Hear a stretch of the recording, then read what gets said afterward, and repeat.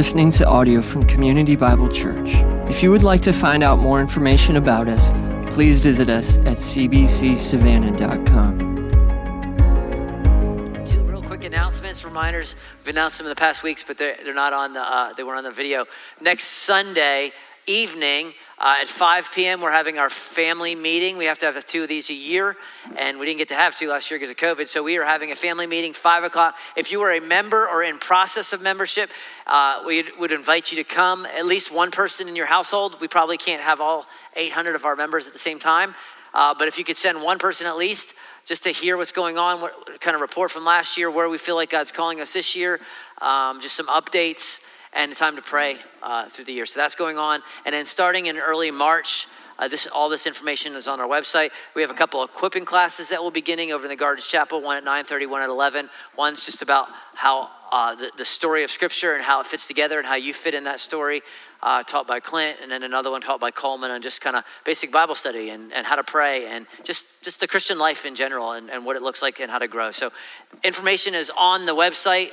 They start March 7th. Sign up there. It should be at the banner up top. So go ahead and go there if you're interested in those, and encourage you that way. Go ahead and turn to Exodus chapter 5.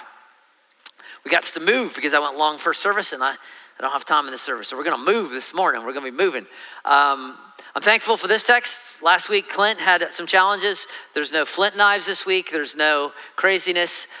He started last week talking about how that was an unexpected text, right? It's not like a Hallmark movie where you know everything's going to happen. There's no Jack Bauer showing up, putting everyone on their knees. You will sell flowers and go back to the city. There's none of that, all right? This week is very expected, right? Last week was unexpected. This week is expected. This is the way, as you follow the Lord Jesus in your life, this is the way things happen. This is kind of the natural flow of things. This is why I think this passage relates to us so well. Remember, the Bible is not about us, but it is written for us. And this is one of those narratives. It's one of those stories where you can find yourself in this story. And so I think this is a significant text for us because it's really an equipping text. We talk about, we gather to equip, and then we go, having been equipped, to be the church, right? And so this is one of those equipping passages that I think relates to us so well, because it's going to ask and answer this question. Ready?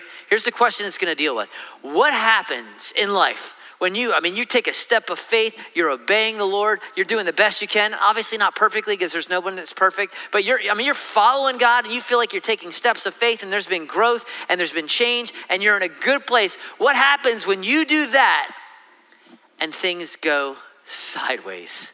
That your obedience, that you're following, that your faith has actually made things more challenging in your life. I mean, your family, you hadn't been in church in years and you feel like we need to get back in church and get back with people, God. And boom, you're here. And it's been a month. And then you just got a call from your job or cutting your hours in half. That's what happens when I follow God. Or you just started, growing in your faith and you're going to this study and you're learning and you're talking about it and you're praying and your boyfriend breaks up with you. You're like, what in the world, Lord? I'm doing what you called me to do.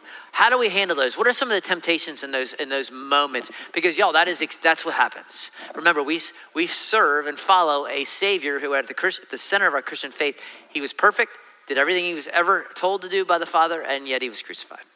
So how do we live with that tension? That's what Exodus 5 and the first part of 6 will deal with. And I want us to get our arms around just 2 big ideas and then some practical applications based on those ideas, because this is going to happen in our lives at some point. This is expected. Where we left off last week, if you weren't here or if you're new, is so things are going surprisingly well for Moses. His biggest fear, remember when God says, I want you to go and I want you to do this, his biggest fear was, what if they don't listen to me? What if they don't believe me? And they did. And things are going well. I mean, he did the signs, the snake throws a stick down, turns to a snake, does a little leprosy trick, right? Puts his hand in, comes out leprosy. He pours the cup out, it turns to blood. The people believe, the people worship. Everything's seemingly going well. And Moses has got to be like, man, maybe we can pull this thing off. Maybe this can happen. Right, so he's got a wind under his belt. He's got a little steel in his spine. He's got a little spring in his step. So next step, Pharaoh. All right, let's roll. Aaron, we got this. Things are good. Everyone's praising God. Praise God. Let's go. Chapter 5, verse 1. Afterwards, Moses and Aaron went and said to Pharaoh, thus says the Lord. I turned to my best Charlton Heston voice. Thus says the Lord, the God of Israel, let my people go. I don't sound very Charlton Heston, sorry. That they may hold a feast to me in the wilderness. Moses shows up in the most powerful man in the world at that time, the man who believes he's a living God. And he says, thus says Yahweh. There's that word Lord. Remember, all caps is the covenant name. This is what Yahweh says. Pharaoh, let my people go. Does that sound good, Aaron? Very good, Moses. Convincing. Great. What does Pharaoh say? Nope, not going to do it. Pharaoh says, who is Yahweh that I should obey his voice and let Israel go? I do not know Yahweh. And moreover, I will not let Israel go. His logic is very, it fits for him because he believes he is a living God. He looks back at the last 400 years. His people have been dominating the Hebrews. And so his logic is, if your God is so great, Moses, why should I listen to your God? Because we are winning. So your God must not be as great as me. Thus, why should I listen to your God? That's the idea. We see the same idea today, really. It plays out differently when you have someone, an atheist college professor or whoever, and it says, why should I listen to God? I can say what I want. I can do what I want. God doesn't do anything to me. Doesn't strike me down. If I put a glass of water and say, God, I'll believe in you if you just knock that glass of water over. Nothing happens, see? But Pharaoh and those who would kind of hold to that logic miss the fact that if he's the creator, if we are the overflow of his imagination, of his creativity, we are his clay, he is the potter, then we don't get to call him to jump through our hoops and to meet us on our terms. We come to his, right? We come to his, which is why the incarnation, by the way, of Jesus becoming a man is so majestic and big and marvelous, because the gap between God and man is so great, and yet God, he bridges that gap. But Pharaoh doesn't get that yet. He will, but he says, you know what? It's a hard pass, Moses. We're not doing this. You can think of Moses like, but no, you don't understand. The God of the Hebrews met with us. Please let us go 3 days journey into the wilderness that we may sacrifice to the Lord our God, lest he fall upon us with pestilence.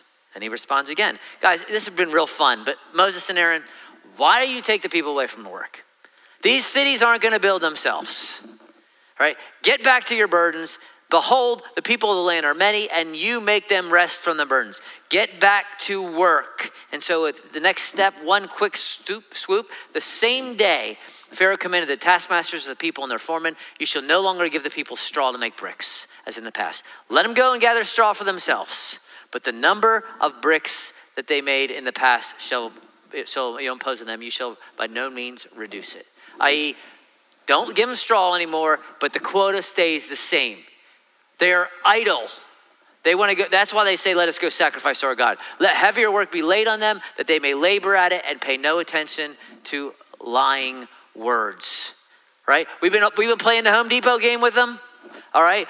They can do it. We can help. We're running them, getting them their straw. No more. They can do it. They can help. Right? We're done. Yet the quota stays the same. The quota stays the same. So the taskmasters and the foremen of the people went out and said to the people, thus says Pharaoh. Notice the language. Moses shows up saying, thus says Yahweh. Pharaoh says, okay, you want to play that game? Thus says Pharaoh, I will not give you straw. Go and get straw yourselves where you can find it. But your work will not be reduced in the least. And if it doesn't happen, look what happens. So the people have to go and they're gathering, and there's not a lot of trees in Egypt, so they're trying to find straw. And the taskmasters are urgent, saying, complete your work, your daily task.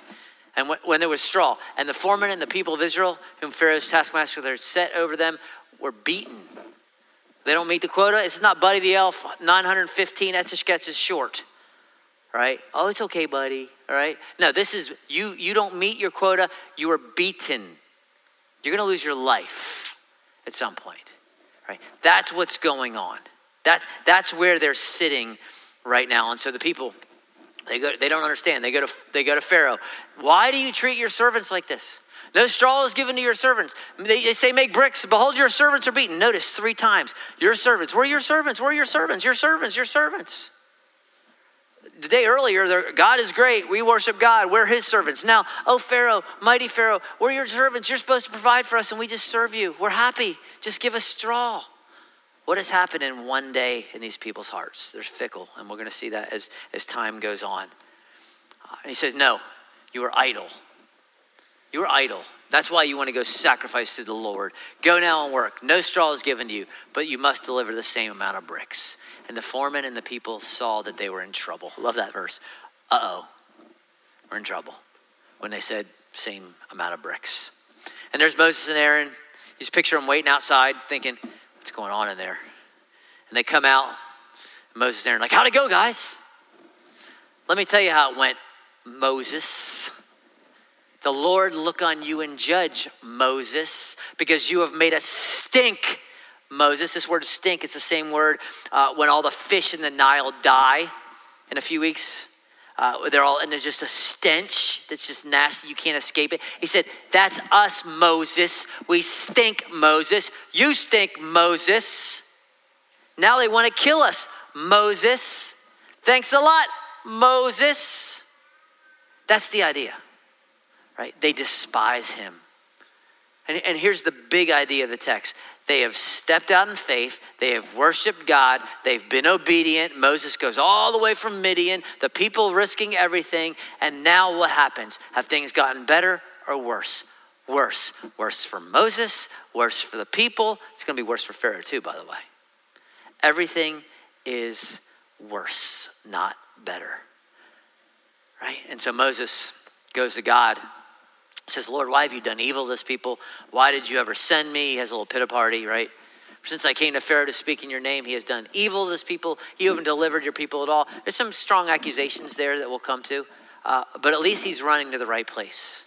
From his perspective, God is doing nothing, but God is actually doing a ton. But the point is this, their obedience, their worship, their stepping out in faith has made things worse in the short run and not better. So what do you do if you're Moses? Better yet, what do you do if that's you? That you are in this position. This is your story, right? Let me give you first big idea from this chapter of scripture. And this is not an idea, just so you know, this not, 3 steps to make things better and everything's going to be happy, happy, happy. No, this is, what do I do? How do I handle it when these waves in life come crashing in and they're unexpected, right? I was expecting X, but this is what happens. What do I do to weather that storm and that chaos? Here's the first big idea, all right? And we need to grasp this, that you understand that this is normal. It's normal. Turn to one of your neighbors behind you and say, it's normal. You can whisper it. It's normal, right? So it's not just me telling you. This is not unique to you. This is not just, it's just me. This is not just your story. Now it feels like it is, but Peter says this is not something new or strange. When you step out and you step out in faith or obedience and things turn sideways, it's not just unique to you. Here's why it feels that way. Because we have expectations. Some of them false. We do this all the time. We do it in relationships. We do it in marriage. We do it in all these things. We have all these expectations, and when they're not met, we get disappointed, right? So if you have children, you see this. So if you say, kids, this summer, we're going to the beach, and we got the beach house, and look at the picture of the beach house. And on the picture, you see the beach house, and it's so cool. But then on the side, there's like little people on jet skis, and it's people snorkeling, and there's a carousel, and there's big, roller coasters. And so what has just happened is you have set up expectations. So when you get down to that beach house, the kids are gonna be like, when we riding jet skis? And it's real quick that you realize that it is cheaper to buy 3 jet skis than to rent them for an hour. And you're like, we're not going jet skiing, we're gonna go to the beach. But the picture had jet skis. Is there no snorkeling? No, that picture was probably like Jamaica. We're in Myrtle Beach. There's no snorkeling in Myrtle Beach, right? They just try to get us to the house, right? And the expectations become disappointment because you didn't come through on what you said, even though you never really said it. And we do this in relationships. We do it in all sorts of places. And we do it with God. God is offering us himself. He is offering us eternal life. He's offering us forgiveness of sins, his very presence. And he says, follow me. And we say, okay. And then we fill in the blank. If I follow you, then you got to do X. And then we get upset when he doesn't come through with X, even though he never said he was going to do X, because we wrote the terms. We changed the terms, right? And so we do it with obedience. Okay, I'll follow you, but you got to do X. And so I dated a Christian, and we got married. We did Christian counseling, and got married in the church, and we did everything right. Why don't we have kids? Or why is there conflict in our marriage? I mean, I thought if we just read our Bibles and just did Christian premarital counseling and read the right books, and I know his love language and she knows my love language and blah, blah, blah, blah, that everything would be easy. No. Well, I didn't date anybody. I kissed dating goodbye, which I don't think is a good idea per se, but I did that. And I was pure through my teens and pure through my college years and pure through my early 20s. And now I'm 34 and I'm single. God, why? I thought if I did this, you do that. I run my business above board. We're honest. We have integrity, and we don't tell people that we're going to do something if we don't. We don't overbid. We don't underbid. So I put a bid on this project, and that guy over there in his company, and they do shady practices, and I know they lie, and I know they do all these things, and we both put bids in. They got the job. God, I'm the one who's honest here. Why is he getting the job?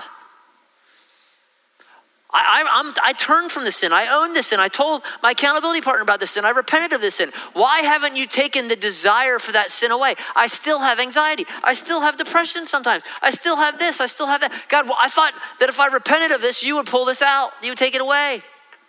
Why, God? Why? Stepped up in my house as a father, and I'm not so passive, or trying to be a good mom and trying to be this, trying to pray with my kids and read the Bible with my kids, and they want nothing of it. It's actually brought more chaos. Why? Right?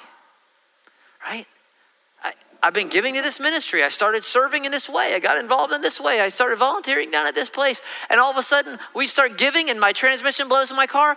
Why? Things got worse. All right? And I could go on and on and on and on and on and on and on. And here's the point. It's normal. It's normal, right? It is normal, which begs an honest question, and I'll let you guys unpack this in your community groups.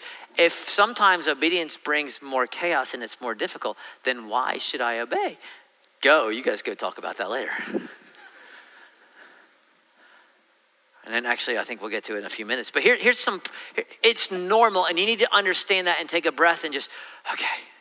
So let me give you some practical thoughts just based on that, right? Because it's normal, right? Because it's normal, then don't think that you're on the wrong path. Because there's a temptation in the midst of it when you start heading this way and everything falls apart. You're like, well, maybe I'm on the wrong path. No, it's probably actually you were on the right path. But it's very normal to question your calling, to question to think you're going in the right direction when everything's falling apart. Don't. Over Christmas, our family was up in the mountains, and we were going to go on a hike. So I found the nearest park, found it on my phone. And here's what you do. If you're not married, you may not know this. When the phone says it, men believe it. It doesn't matter if it says it's in the middle of the ocean. It says it's in the middle of the ocean. Only has to drive there. That's what we're going to do. Right? There's something about being male. That's how God wired us. And so the phone says it. We believe it. And so I got the kids, and we're driving to this place, and all of a sudden the road turns to like a gravel road. I mean, like gravel. I'm literally in the background. I'm hearing dun dun dun dun dun dun dun. Okay, this is bad. Some of you don't know what movie that is. That's just my generation, but. So we're driving, and it's a windy road. I mean, I got kids in the back like, Dad, I'm going to throw up. I'm like, it's okay. We're going to have fun. You'll be fine. And so we're driving, and like 5 miles of this windy dirt in the middle of nowhere. And there's a temptation to, I think maybe we're going the wrong way. Nope, the phone says it's right. So we get to a spot that this says we're here, and there's nothing. It's trees, it's woods. I'm like, no, but I am male. I'm going forward. So sure enough, I felt like turning around, but I'm like, let's give it a little bit more. Sure enough, half a mile up the road on the left, there's a parking lot. We went on this great hike, beautiful waterfall at the end. It was all worth it. But I almost quit because I thought I might be on the wrong path. And I was on the right path. It was windy. It was scary. I saw some deliverance people, but it was worth it. Don't think you're on the wrong path. You're probably not. You're probably on the right. At the same time, instead of questioning your calling, questioning your path, ask instead, since it's normal, okay, how is this meant to shape me? Because maybe this circumstance, God has ordained this because he knows that I'm rough around the edges here and I need a little bit of rounding off. I trust way too much in my savings account, so it just got a big hit. And maybe God's trying to take my hope off that and something else. I love my health way too much, and so maybe this injury is so that I put my hope here and not there. Just asking that question, I think that's appropriate. That's helpful. Because our circumstances are meant to mature us and to grow us. Paul says that we rejoice in sufferings, which is radical, but here's why. Because it produces endurance. And endurance produces character, and character produces hope. Because what happens in a trial is it reveals what you hope in. If I hope in getting out of this, or do I hope in the one who is over this? Do I hope the one who has poured out love in my heart through his Spirit? And so asking those questions, I think that's significant. God, where are you shaping me? This keeps coming up in my life. Because this kind of circumstance is exactly what makes Moses the man he's going to become. Because he's going to see a lot of this. In fact, spoiler alert, just a few chapters later, it's going to be like second verse, same as the verse. Everything turns sour. Everyone starts complaining. We hate Moses. Let's get the chant going. We hate Moses. Dun, dun, dun, dun, dun. They're mad at Moses. Moses, we hate you. We love Pharaoh. Because they're stuck between the Red Sea and the armies of Pharaoh. They just got a bunch of kids and donkeys in their hands, and they think they're going to die. And Moses, just a few chapters later, goes from God, send me back to Midian, to fear not, stand firm, and see the salvation of the Lord. What happened? What's the change? He's been through this before, and he's grown. See, that's what God wants you to happen in your life. So it may say be slowly, but that's what he's doing. So asking those questions, hey, what is God doing? Do that, because it is normal. There's also another temptation, and here's the next thing, is because it's normal, don't run back to that which enslaves you, which is exactly what the Hebrews do, right? Oh, Pharaoh, we're sorry. Pharaoh, please help us. Pharaoh, Pharaoh, Pharaoh. What does Pharaoh say? Nope. Because Pharaoh is a harsh taskmaster, isn't he? He does not care about them. Think about it. The Hebrews are running back to the man who has killed their kids, who has enslaved them. They've been enslaved for 200, 300, 400 years. We don't know exactly the time frame, but it's been a long time. And now he's taking any kind of ease away from them that he has. That's where they're running for mercy and grace. We think that's crazy. Yes. Just like it's crazy for us to run back in those moments that are challenging to some functional savior to just kind of null the pain for a little bit. Right? Where there's just tension and anxiety. So just a few extra drinks, just a few extra pills, just a little Amazon therapy, just running back to that relationship that I know is horrible, but it just gives me a moment of comfort. I know my spouse is not paying attention, so I'll flirt with this person at the office. It's just a little this on the internet, whatever. And it's enslaving in the end. It's Pharaoh who says, no mercy. That's the goal, to keep you enslaved. So don't run back to what enslaves. Here's what you do. You do run to God, which is exactly what Moses does. Does he say some honest things? He says how he feels, and that's okay, because God can handle it. Now, that doesn't mean we're disrespectful. That doesn't mean we kind of just waltz in and, talk back to God. But we can tell God how it hurts. We can tell him, I don't understand.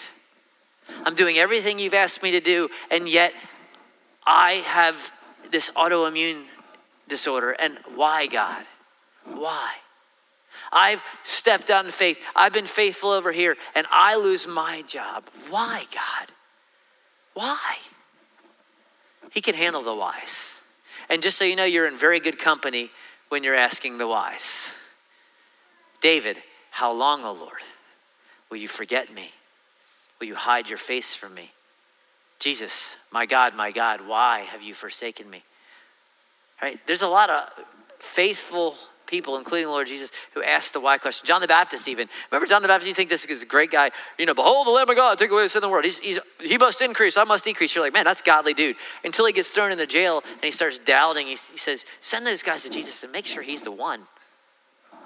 And so they go and say, are you the one? And he says, why are you asking me the one? Well, John's sitting in jail thinking, well, if he was the one, then why am I in jail? I shouldn't be in jail. Even John the Baptist says, wise. It's okay. But just run to the one that can do something about it. Be honest. Talk to him. Draw near to him. He will draw near to you. And here's I heard this week in a sermon. I think it's helpful. It was challenging to me. When you run to him, set the bar high. Here's what I mean by that. I think we run to God and we say these Christianese phrases like, your will be done. And what we mean in that's Christian code word for, I don't think you're going to do anything. Your will be done, right? So we'll pray, Lord, heal so-and-so, but your will be done, which means you're not going to do it, right? I mean, let's be honest. That's not what Jesus meant when he said, pray, your will be done. I think we need to set the bar high and say, I believe that you're going to heal. I'm asking you, I believe it. I believe that you're going to reveal to me why you're doing this. I believe that you're going to help me in this. I believe. But even if you don't heal, I still am going to believe. That's what your will be done is. It's not, I don't think you're really going to do it. I don't think you really care. That's not praying in faith. That's not setting the bar high. Setting the bar high is Shadrach, Meshach, and Abednego. Remember their story? In Daniel chapter 3, Nebuchadnezzar says, bow down to my image. For those of you, with kids in the 90s or in early 2000s, you will sing the bunny song. The bunny, oh, I love the bunny. Didn't eat my vegetables or whatever in the bunny, right? If that's how you learn the Bible, great, learn the Bible, okay? But what do? They're standing before Nebuchadnezzar. He says, bow down or die. And they say, oh, king, we have no need to answer you in this matter. If this be so, our God whom we serve is able to deliver us. He's able in the fiery furnace, and he will deliver us out of your hand, O king. But if not, be it known to you, O king, that we will not serve your gods or worship the golden image that you have set up. We believe God is going to rescue us, but even if he doesn't, we will not worship you. We will worship him. See, that's your will be done. I believe it. I'm trusting it. But if not, he's going to deliver us another way. See, that's setting the bar high. That is running to a big God. Remember we talked about in the very first week in this series, what do we want to have? A big view of God, a small view of man. That's what we're talking about. Run to God. Now, Moses doesn't have that big view yet. He's going to get it. God is working on him, right? But run to a big God and expect big things from this big God who hears you, who loves you, who's proved his love for you. Here's another one. Because it's normal, don't quit. That's an easy one, right? To kind of get out of this. Don't quit. Don't stop. Because your enemy, your adversary, the devil, wants to stop you. This is what happens in the spiritual realm. Is not, someone comes to faith. Someone steps out in obedience. And then the devil starts singing Queen. Another one bites the dust. Oh, yet another. He's not like, can't do nothing now about them. They're done. No, he will rise up and he will try to stop you. He will try to thwart you. He uses the 4 Ds. He tries to discourage, he tries to disunify, he tries to deceive, he tries to distract. There's your attacks, right? That's what he will do. He is going to discourage you. Does he discourage Moses? Yes. Pharaoh says no. The people says, you stink, we don't like you. Which hurts more, by the way, when those closest to you discourage? Like it's one thing for Pharaoh to say no. It's another thing for the very people who said, we love you, Moses. The next day, we hate Moses. That's more discouraging, right? The enemy will discourage you. He'll do it from without. He'll do it from within. Don't quit. He'll try to distract you from that which God is calling you to. We're going to get them not to worship. We're going to get them to work harder. Go get straw, right? Don't quit. Try to disunify you. Moses, Aaron, split from the people. He'll try to deceive. God doesn't really care. God's not trying to save. God doesn't love you. God's not going to do what he says. Why? Because he wants you to quit. So here's the answer to that question I posed earlier. So why should I obey? if it makes things harder in the short term. Here's what the Apostle Paul says. Don't grow weary of doing good. Why? In due season, you will reap. You will reap if we don't give up. Here's why. It may take some time. It may take a year, may take 2 years, may take 10 years, may take 40 years. May not happen until you see Jesus. But on the authority of the word of God, he will repay. He will reward. He will do what he said he'd do. And it may be when you stand before him and he says, well done, my good and faithful servant. Enter into the joy of your master. Here's 10 cities. You get to rule Philadelphia. Yes. We will win every championship in the kingdom. That's when you might see it. That's why you do not quit. Because he says you will reap. So don't quit. Don't buy into the 4 Ds. Don't give up. Because your God is with you. And here's one more thing. Because it's normal, sometimes you're going to have to stand alone, and that's hard. Moses is going to be all alone. He's going to get used to being alone, but he's going to be all alone. And sometimes you're going to be the only one. Everyone wants to be in charge. In the word of the theologians, Tears for Fears, everyone wants to rule the world. Right? This is an 80s kind of day for us. Rainy, cold. Everyone wants to rule the world, but no one wants the authority. Everyone wants the authority, but not the responsibility. But when God puts you in a place and he calls you to do something and he asks you to step out in faith, here's the thing about being in charge, being a leader, having any type of authority. However high you get, president of the United States, or however low, you're just babysitting. You're the 13-year-old babysitter. Whatever authority has been given you, you are always, always, always just middle management. Because if you're following God, he's the one giving you the orders and you're just living them out. So you're the president of the United States, you're still following God. He says do X and you're doing Y. You're the babysitter, you're still following God and you're just implementing what he says. And so this is where this is challenging. This is why it's difficult.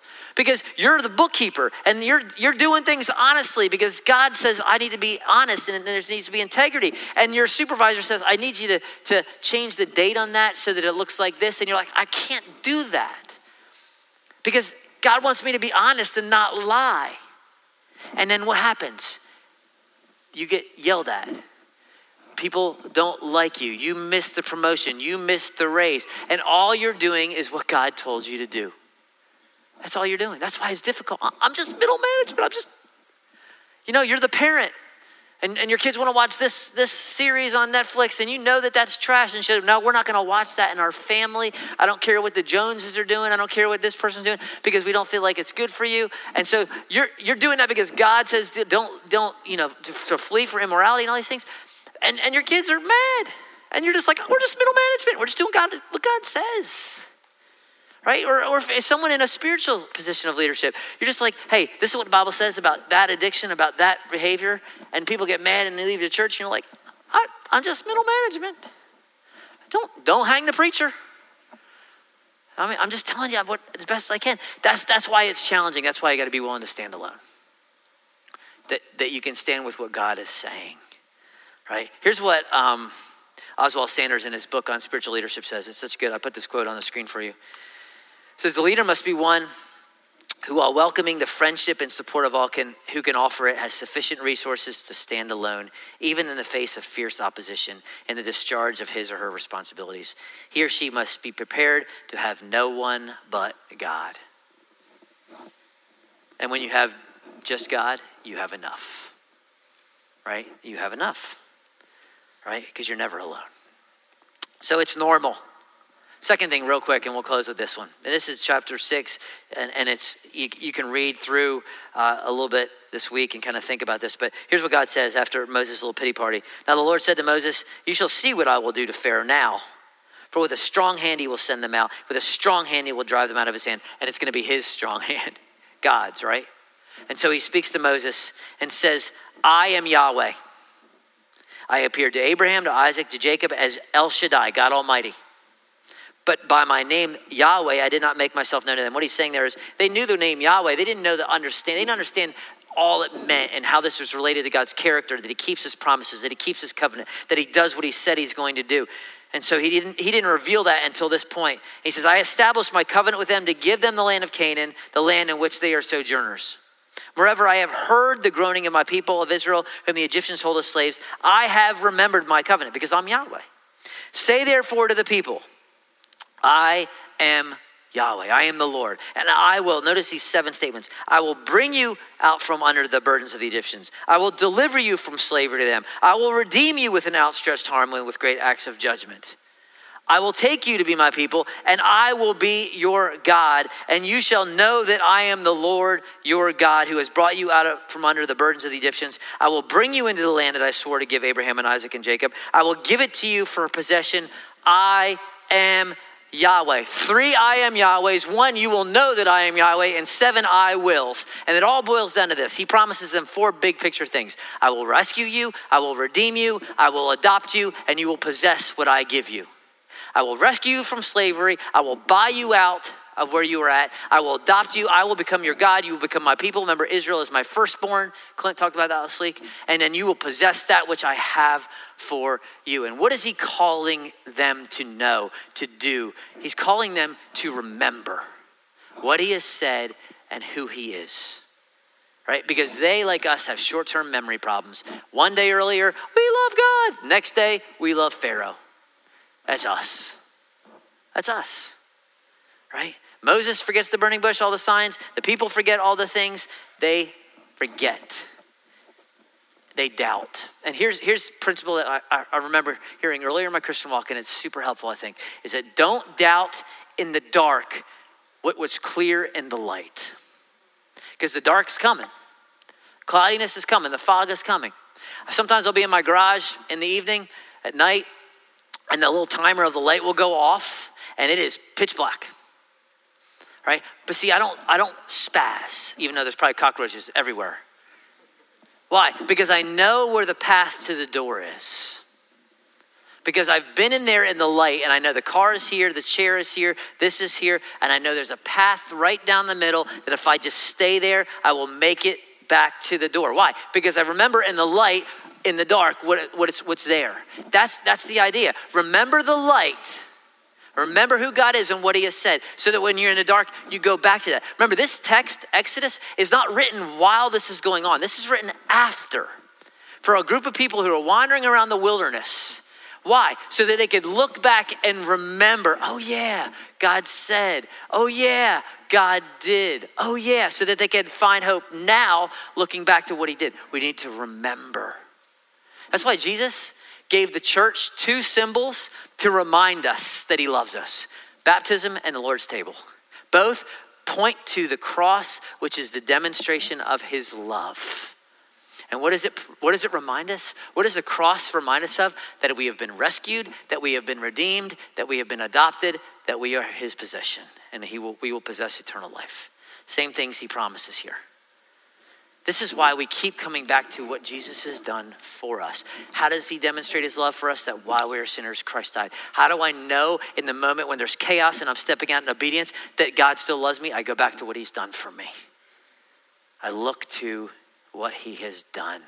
And even if you got to stand alone like Moses, you read the rest up to verse 13, the people don't believe him because they're broken spirit. But God says, I don't care, go anyway. There's that old song, though none go with me, yet I will follow. And there's actually my favorite scene in Prince Caspian, C.S. Lewis's Chronicles of Narnia. The 4 Pevensy's children are back in Narnia, and they're at a ravine, and they don't know how they're going to cross because it's a big ravine. And the youngest, Lucy, thinks she sees Aslan. And Aslan is beckoning her to follow, come across. And she says, there's Aslan, and no one else can see him. And so they're like, no, he wants us to go that way. And everyone's like, no, we need to go this way. And so they have a vote, and they all vote to go the other way except for Edmund, because Edmund believed her. And she's sad, but she goes. And that night they go to sleep, and she wakes up and she wanders through the trees, and there's Aslan. He's like, why didn't you come? They're like, they weren't listening to me. He's like, here's what I need you to do. And she noticed this great line. She says, you're bigger, Aslan. He says, no, I'm not bigger. You're bigger. And the more you grow, the more I grow. He said, but here's what I want you to do. I want you to go wake up your brothers and sisters, and I want you to tell them to follow you as you follow me. And she says, they're not going to believe me. He's like, that's okay. You come anyway. She says, are they going to see you, Aslan? He says, not at first. But you need to come. And so she wakes up her brothers and sisters, and she says, Aslan says to come. And so they start following. They're all complaining and grumbling, and Lucy's crazy.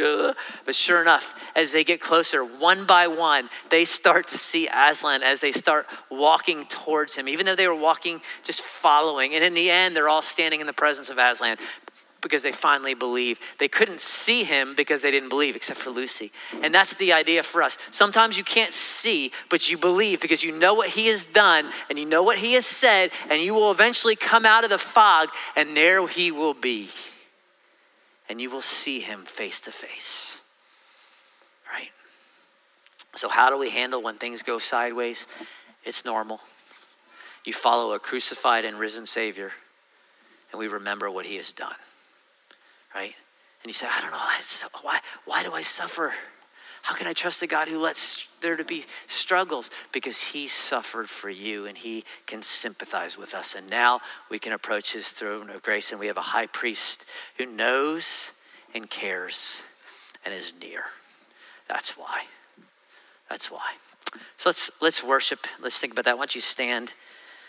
We'll sing just a couple songs. And if this is a chance for you to talk to God, to say why you want someone to pray for you, we have some folks in the back hall would love to do that. This is a chance for you to respond and say, Lord, though none go with me, I'll follow. To cry out to him, and he hears, he is near. Let me pray. Father, help us to, even in the cloudiness, even in the fog, to follow you, because you're good. It's for your name's sake I pray. Amen.